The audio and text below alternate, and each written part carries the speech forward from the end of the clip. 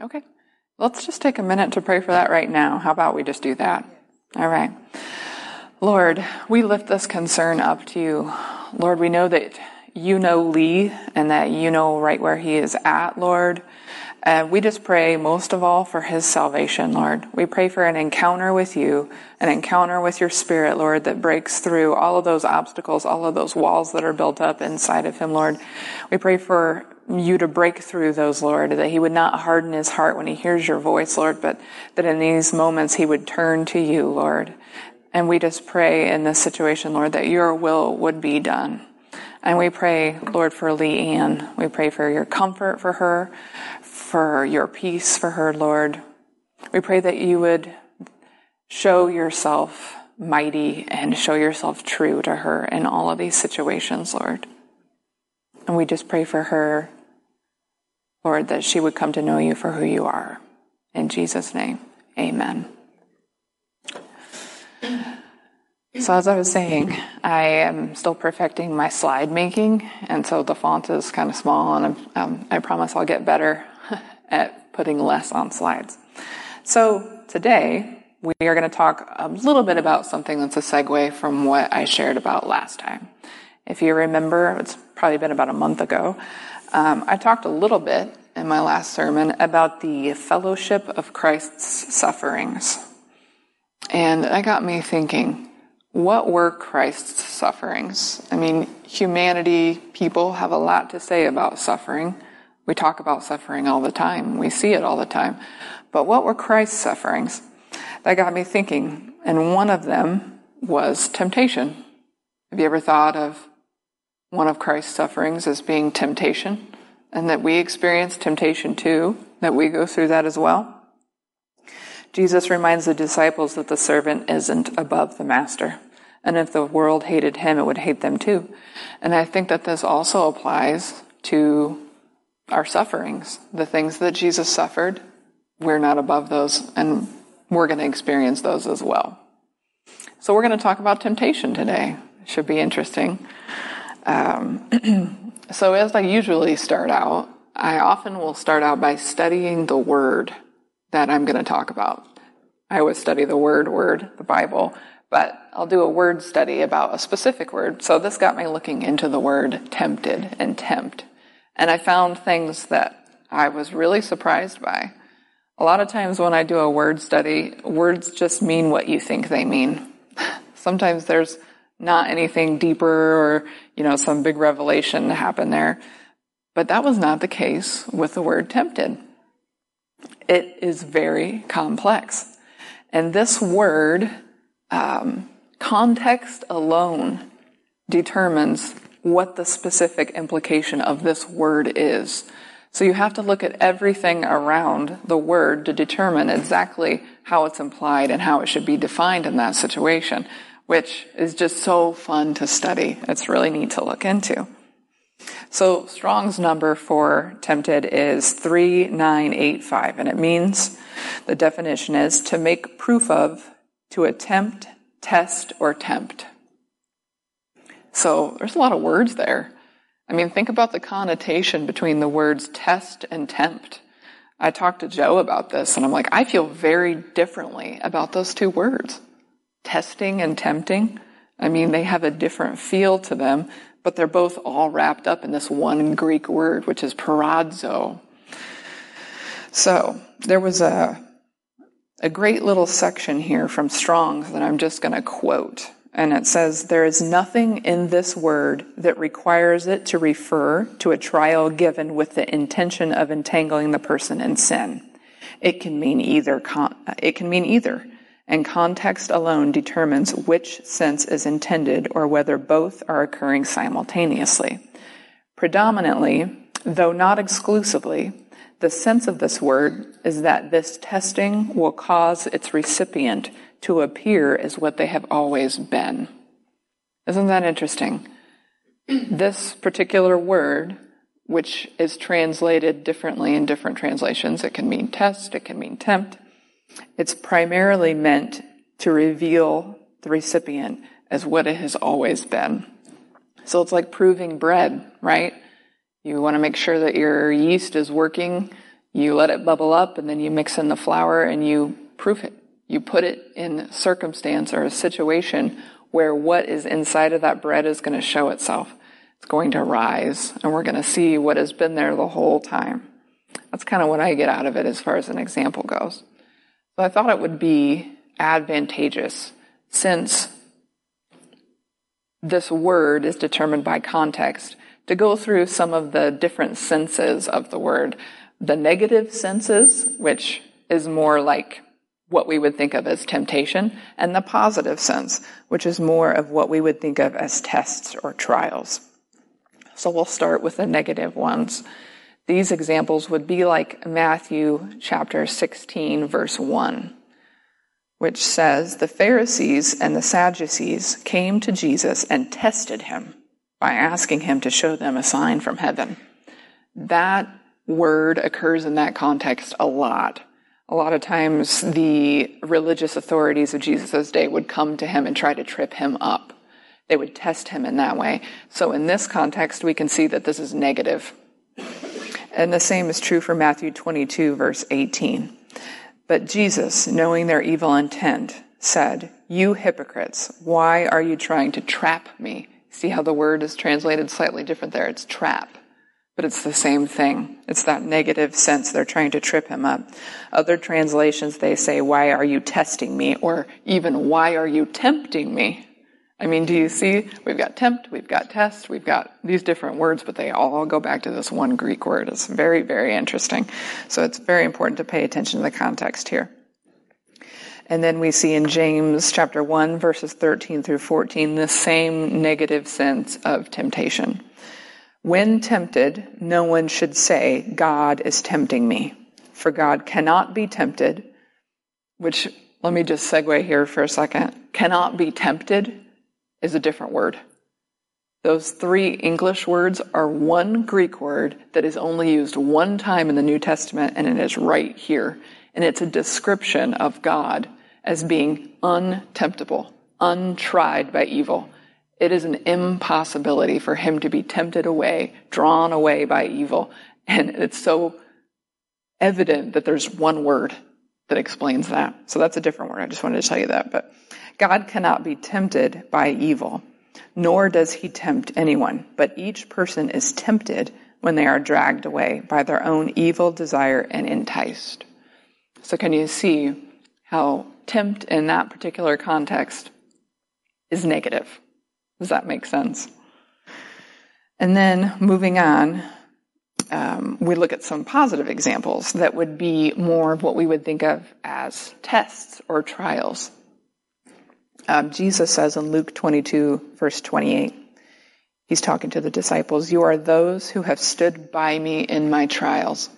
He's talking here about his life, the life that he lived, the things that he had to go through to be the perfect atoning sacrifice. And so this is in a positive sense of those trials. And in James 1, verse 12, it says, "Blessed is the one who perseveres under trial, because having stood the test, that person will receive the crown of life that the Lord has promised to those who love him." Can you see that is positive? That is spoken of in a very positive light. The context around it tells us that. And this last one here I find very interesting, because if you remember up here where I read, context determines whether it's positive or negative, or whether two simultaneous things are happening at the same time. This would be an example of that simultaneous sense, which is Matthew chapter 4, verse 1, which says, "Jesus was led by the Spirit into the wilderness to be tempted by the devil." There was a purpose behind this. He was led there by the Spirit. That sounds like a good thing. He had to overcome the devil. That was part of why he was here. He was led there by the Spirit, but the enemy was there for a negative purpose. He wanted to tempt him. He wanted to see if he could get him to fall. Oh, there's so many implications in that for us. The thing to emphasize as we look at these different contexts, at the negative, the positive, and the simultaneous, is the different modes of operation, the different purpose behind these things. And this is a great quote from the Helps Word Study Guide. It says, "Satan tests with the intention and desire that the one being tested may not turn out approved, but reprobate, and break down under the test. Satan never proves in order to approve, nor tests that he may accept. That's an important difference. When Satan comes to tempt or to try something, it is never for your benefit, right? He always comes to steal, kill, and destroy. He's hoping that you will break down under that test. And that is not what God does. God comes and he disciplines, he instructs, and he teaches for our building up and for our benefit because he loves us, he knows us. There's such a huge difference. Sometimes to us, it feels the same. It really does feel the same. But the intentions here are completely different. And 1 Peter is all about reminding Christians to persevere in faith while in times of distress. And chapter 5, verses 8 through 9 say, "Be sober-minded and alert. Your adversary, the devil, prowls around like a roaring lion, seeking someone to devour. Resist him, standing firm in your faith and in the knowledge that your brothers throughout the world are undergoing the same kinds of suffering." So while we endure the hardships that come, because the word tells us that that's going to happen, as we undergo the trials that perfect our character and that perfect our faith, those things that are going to come, the devil desires that we abandon our hope. He desires that we give up in those hardships, and he desires that we fall into sin. These things are happening simultaneously, and we have to be on our guard because he's constantly looking for opportunities to entice us, to draw us away. And as I got to looking into this word and seeing how complex it is and looking at all of this context, and it just made me think of how the complexity of the biblical language reflects the complexity that we experience in these situations. As we're in hardships and distress, as we're undergoing trials and we're tempted and we're tried, we're disciplined, all of those things, it feels incredibly complex to us. It can feel very confusing at times, and that's reflected by this language. There can be a lot going on.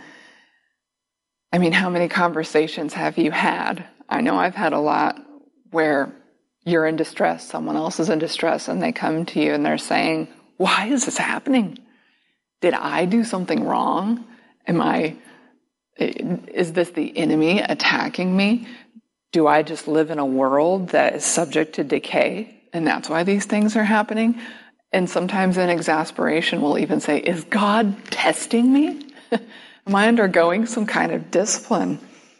And the hard part is that there are not simple, generalized answers to those questions. There just are not, because it is layered. There could be multiple of those things going on.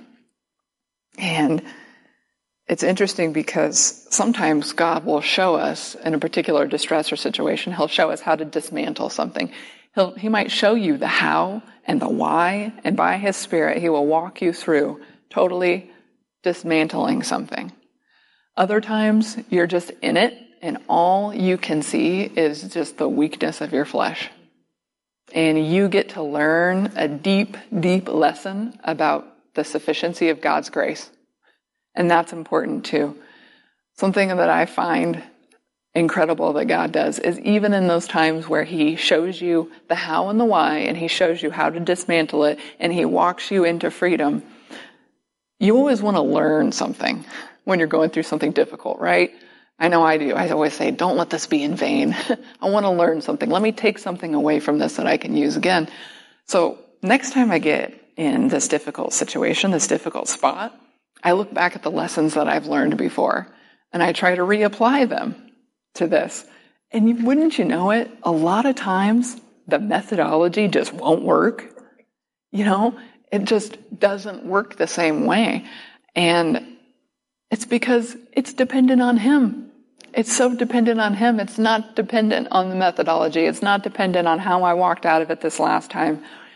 But I am learning something very valuable in that moment. And the lesson that I'm learning, and that I think that God teaches all of his sons, is that he is so much more than the solution to your discomfort.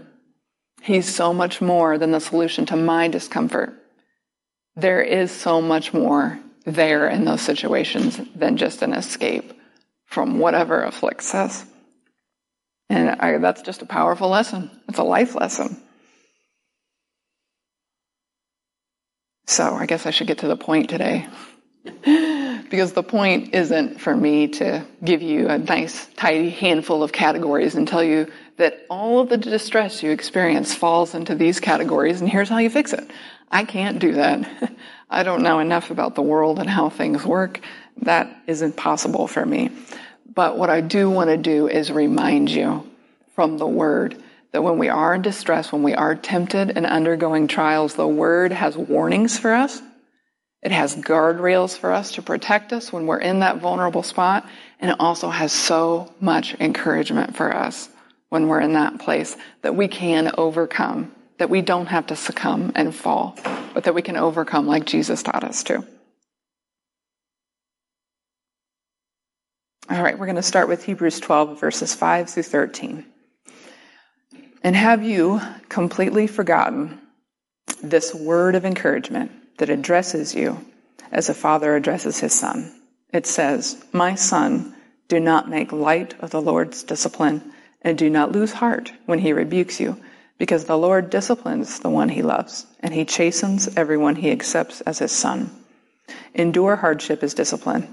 God is treating you as his children. For what children are not disciplined by their father? If you are not disciplined, and everyone undergoes discipline, then you are not legitimate, not true sons and daughters at all. Moreover, we have all had human fathers who disciplined us, and we respected them for it. How much more should we submit to the Father of spirits and live? They disciplined us for a little while as they thought best, but God disciplines us for our good, in order that we may share in his holiness. No discipline seems pleasant at the time, but painful. Later on, however, it produces a harvest of righteousness and peace for those who have been trained by it. Therefore, strengthen your feeble arms and weak knees. Make level paths for your feet, so that the lame may not be disabled, but rather healed." So the first thing that comes to mind in this scripture is in the first sentence. What does the writer of Hebrews refer to this as? He calls it a word of encouragement. This is a word of encouragement to us. So frequently when I read this verse, I take it as a word of scary, as a word of fear and trembling. But he tells us how to receive it. We receive this as a word of encouragement that addresses you as a father addresses his son. Are you a son? Then you should be encouraged by this. It tells us not to make light. Do not make light of the Lord's discipline. Make light of. Those three English words go back to one Greek word, and it means to hold in low esteem or neglect or treat with contempt. And discipline is the rearing of a child. The training or the discipline of a child. Helps Word Studies defines it as instruction that trains someone to reach full development or maturity. So if you use those definitions, rearrange the sentence a little bit. It sounds like, do not neglect or treat with contempt the training that brings you to maturity. Wow. That is just so loaded with meaning, especially when we apply it to our lives and day to day, what we go through. Hardships. Do not treat them with contempt, because it's those that will bring you to maturity. It's that training and discipline that brings you to maturity, and that's what we all want. We all want to come to maturity. And what does it look like to treat something with contempt? Grumbling. That's a big way that we treat things with contempt, is we grumble. I mean, goodness sakes, talk about a word study. Grumbling in the Old Testament, I think there's some lessons to be learned from that. So this speaks of an opportunity to make a choice, to be teachable. We have a choice. We're at a fork in the road. We can be teachable or we can grumble. And the best way to go is to always be teachable. And it tells us not only to not make light of the Lord's discipline, but not to lose heart. What does it mean to lose heart? That's when we become so faint that we succumb. And this is when we begin to look for a way out of the discomfort. We look for a way out that makes it easier. And the enemy is waiting for an opportunity to capitalize on us looking outside of God's provision for our comfort. He's looking for that opportunity to jump on that, where we're just scrambling inside of ourselves, looking for any way that we can get out of this uncomfortable position. But God knows us. He sees us. He knows that we're fragile. He sees our frame. He knows what we are. And in his provision, he will make a way for us to bear up under that. He will do it if we trust him. He doesn't leave us alone. He doesn't forsake us. We just have to look to him when we're in that position, because the enemy would love to do it our own way. All right, and then we move into the writer of Hebrews drawing some parallels between human fathers and God. So, we all had human fathers who disciplined us. Have you ever seen a parent that made it a practice to remove all discomfort from the lives of their children? I mean, have you ever seen that? Where a parent just shields their child from all the consequences of their poor choices and from just life's lessons, and they try to make everything comfortable. What happens to that child? What happens? They never grow to maturity. They never come to maturity. And at some point, they're going to find out that they have not been living in reality. And it is going to be a hard lesson. It's going to be a tough one. And that is not the way God treats his children. Sometimes things may be hard. We may go through trials and hardships. But God doesn't shield you from everything. Because like we talked about, you're going to come to maturity through these things. And he has made provision for you to endure and for you to grow and to come to maturity and be perfected in your faith and in your character. So we wouldn't want him to do that anyway. It may sound good, but that is really not what we're after. And he disciplines us for our good, not according to a flawed understanding of what is best, but according to his perfect love and knowledge and his faithfulness to keep us in the palm of his hand no matter what. And he disciplines us so that we may share in his holiness. So getting to the end, the writer says, make level paths for your feet so that the lame may not be disabled, but rather healed. Again, we're faced with two choices. Something is lame. Something is wobbly. We've got two choices. Is it going to be disabled completely, or is it going to be healed? We're at another fork in the road. So we have to choose to go forward in the healing. That's our choice.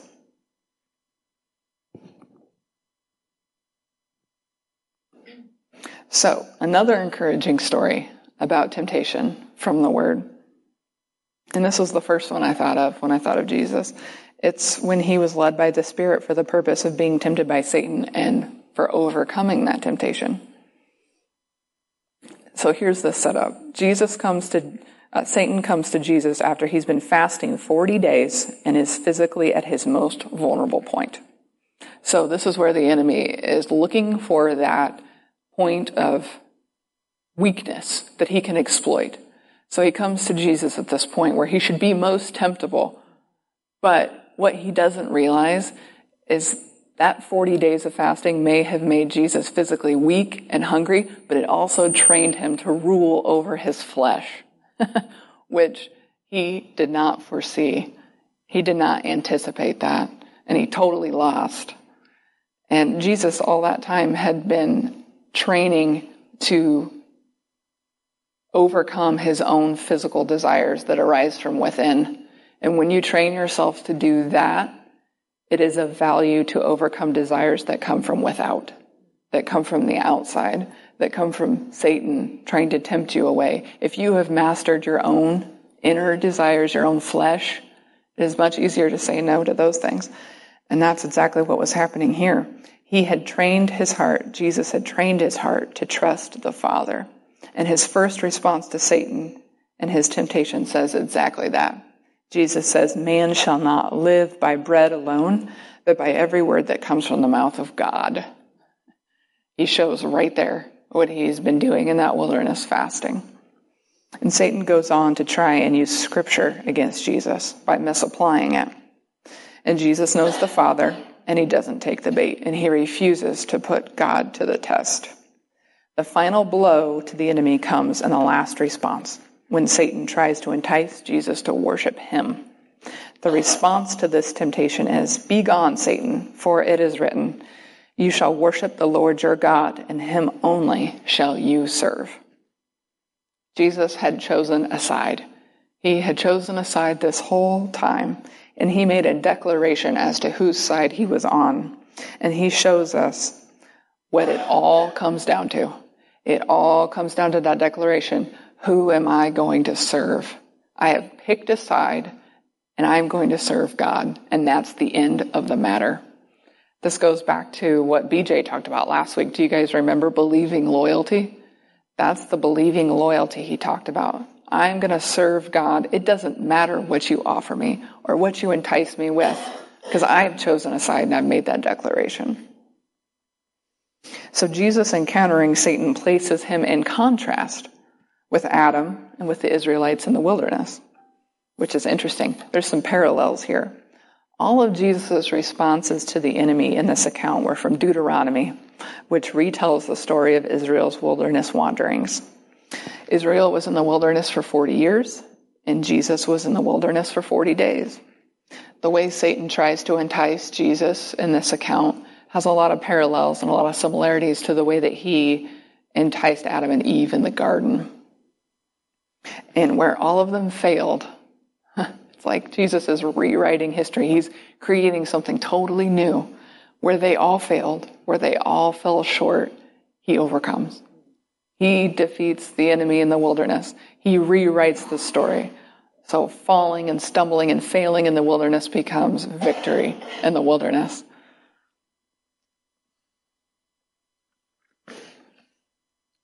And that is such a testimony to us. I mean, he shows us how to overcome the enemy, and he had to do it.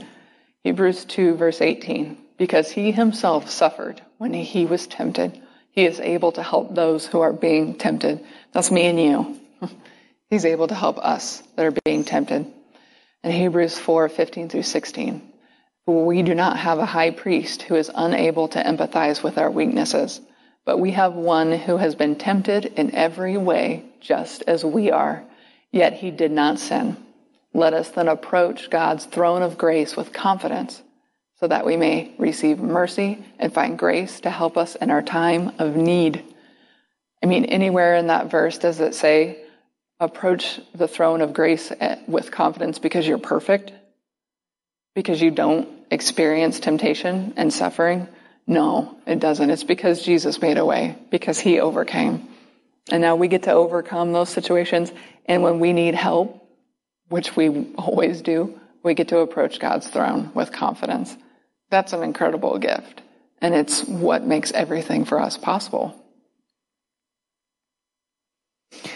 And if we do stumble and we fall and we don't overcome the temptation and we succumb, we give in, thank God that we don't depend on our own righteousness and that there is no condemnation for those who are in Christ Jesus. He gave us that as well. Moving on to another section. Now this one has more warning to it. And it kind of factors into all of this because of the word test, which is slightly different here, but there's still a lot of value in this when we talk about temptation. 1 Corinthians chapter 10, verses 9 through 13. We should not test Christ, as some of them did and were killed by snakes. And do not grumble, as some of them did and were killed by the destroying angel. These things happened to them as examples and were written down as warnings for us, on whom the culmination of the ages has come. So, if you think you are standing firm, be careful that you don't fall. No temptation has overtaken you except what is common to mankind, and God is faithful. He will not let you be tempted beyond what you can bear. But when you are tempted, he will also provide a way out so that you can endure it. So there's this word here right at the beginning. We should not test Christ. I've talked about how this first Greek word we talked about can be translated test or tempt. This isn't that word. This is a different word. This word test, the King James Version translates this as tempt Christ. We should not tempt Christ, as some of them did. This is a different Greek word than the translations of tempt we've looked at so far. This means to put to proof God's character rather than believe him. It can also mean to test his patience, to see how much he will bear. Isn't that that's a scary thing to think about. We should not test the patience of Christ to see how much he will bear. Oh my. We don't want to do that. So let's go on and look at the warning and what that looks like. Oh, I want to tell you too, this is the same word, this test is the same word that Jesus quoted in Matthew 4 when he said, don't put the Lord your God to the test. Satan was trying to tell him, throw yourself down, because even the scripture, even the Psalms say that he's going to lift you up so that you won't strike your heel against a stone. And Jesus says, don't put the Lord your God to the test. So this is perfectly exemplifies that meaning of this word here. So Paul is telling them, he's talking to the Corinthians here. These are saved believers. And he's telling them, heed these warnings. He's warning them to flee from idolatry. Because it seems that some of the Corinthian church was using their liberty in Christ to justify different forms of sensuality, mainly in this context, eating and drinking at pagan temples. They were longing for the things they enjoyed before their conversion, those things could very possibly lead them back into idolatry. And they were using their liberty to justify the things that they wanted to do. They're like, hey, an idol is nothing. I can go and do this. So this is kind of what they're playing around with. And Paul uses the warnings of the Israelites in the desert to tell them, to give them a warning. And let's just look at some of the attitudes that he was using that were happening, that he's warning them against. This is from Numbers chapter 21, verses 4 through 5. Then they set out from Mount Hor by the way of the Red Sea to go around the land of Edom. And the people became impatient because of the journey. The people spoke against God and against Moses. Why have you brought us up out of Egypt to die in the wilderness? For there is no food and no water, and we loathe this miserable food. They questioned the Lord because they were looking back and preferring the pleasures of Egypt, which was their bondage that they'd been delivered from. They were looking back at their bondage and preferring it over the deliverance of the Lord. Looking back led them into temptation, which then led them to test the patience of the Lord. He had delivered them through signs and wonders, and he had led them out of bondage. And even after all of that, they couldn't see the reality of their spiritual deliverance. They just continued to look back at bondage fondly.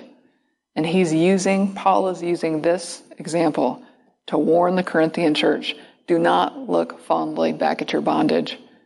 You are treading on thin ice, and this could lead you into idolatry. You don't want any part of that.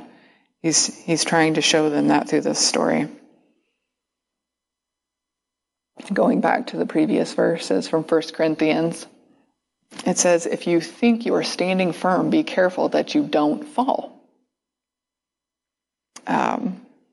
So the commentary on what was happening in the Corinthian church, there's a little quote about it from Ellicott's commentary that I thought really summed it up well. It says, Christians called forth from a more deadly bondage than what Israel was delivered from, into a more glorious liberty, into the liberty of Christ, are in like peril. Let the one who thinks that he stands secure take great heed lest he fall. The murmuring against their apostolic teachers, the longing to go so far as they could in indulgence without committing actual sin, were terribly significant indications in the Corinthian church. When we feel ourselves beginning to dislike those who warn us against sin, and when we find ourselves measuring with minute measures what is smallest distance that we can place between ourselves and some desired object of indulgence without actually sinning, then let him that thinketh he standeth take heed lest he fall. Wow, that is a stern warning. That's a stern warning. I mean, that's like a trembling warning. It's a big deal. So the tone shifts here because Paul knows that he's given a very firm warning. So much so that people might say, however could we resist? We are in such peril. How are we going to make it out? He goes on to say, no temptation has overtaken you except what is common to mankind, and God is faithful. So we're switching from warning to encouragement. The temptation spoken of here is what is common to man due to his human state. And others have been through the same. They've been through the same temptation. And these are temptations that man is able to overcome by God's grace. And others have gone before us, and we've seen them overcome that. So it's not impossible. There's no way that it could be impossible and God still be true. God in his sovereignty is sure that no circumstances arise to block every way of escape. He makes sure of that. He makes the way possible, but we have to choose to walk in it. Again, it comes back to that choice. We have to choose to walk in it. 2 Peter 2 verse 9 says, the Lord knows how to rescue the godly from trials. So I just wanted to leave you with these last couple verses here.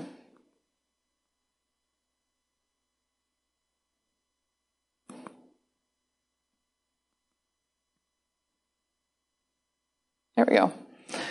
So when you experience temptation, or when you are in a trial, because when you're in a trial, when you're undergoing that, you tend to be more vulnerable. You tend to want to look for your own way of escape. When you are bearing up under that, here's a couple of good things to meditate on to help you cleave to the Lord and remember who you belong to. 1 Peter chapter 1, verses 18 through 19. For you know that it was not with perishable things, such as silver or gold, that you were redeemed from the empty way of life you inherited from your forefathers, but with the precious blood of Christ, a lamb without blemish or spot. In 1 Corinthians chapter 6, verses 19 through 20. Do you not know that your body is a temple of the Holy Spirit who is in you, whom you have received from God? You are not your own. You were bought at a price.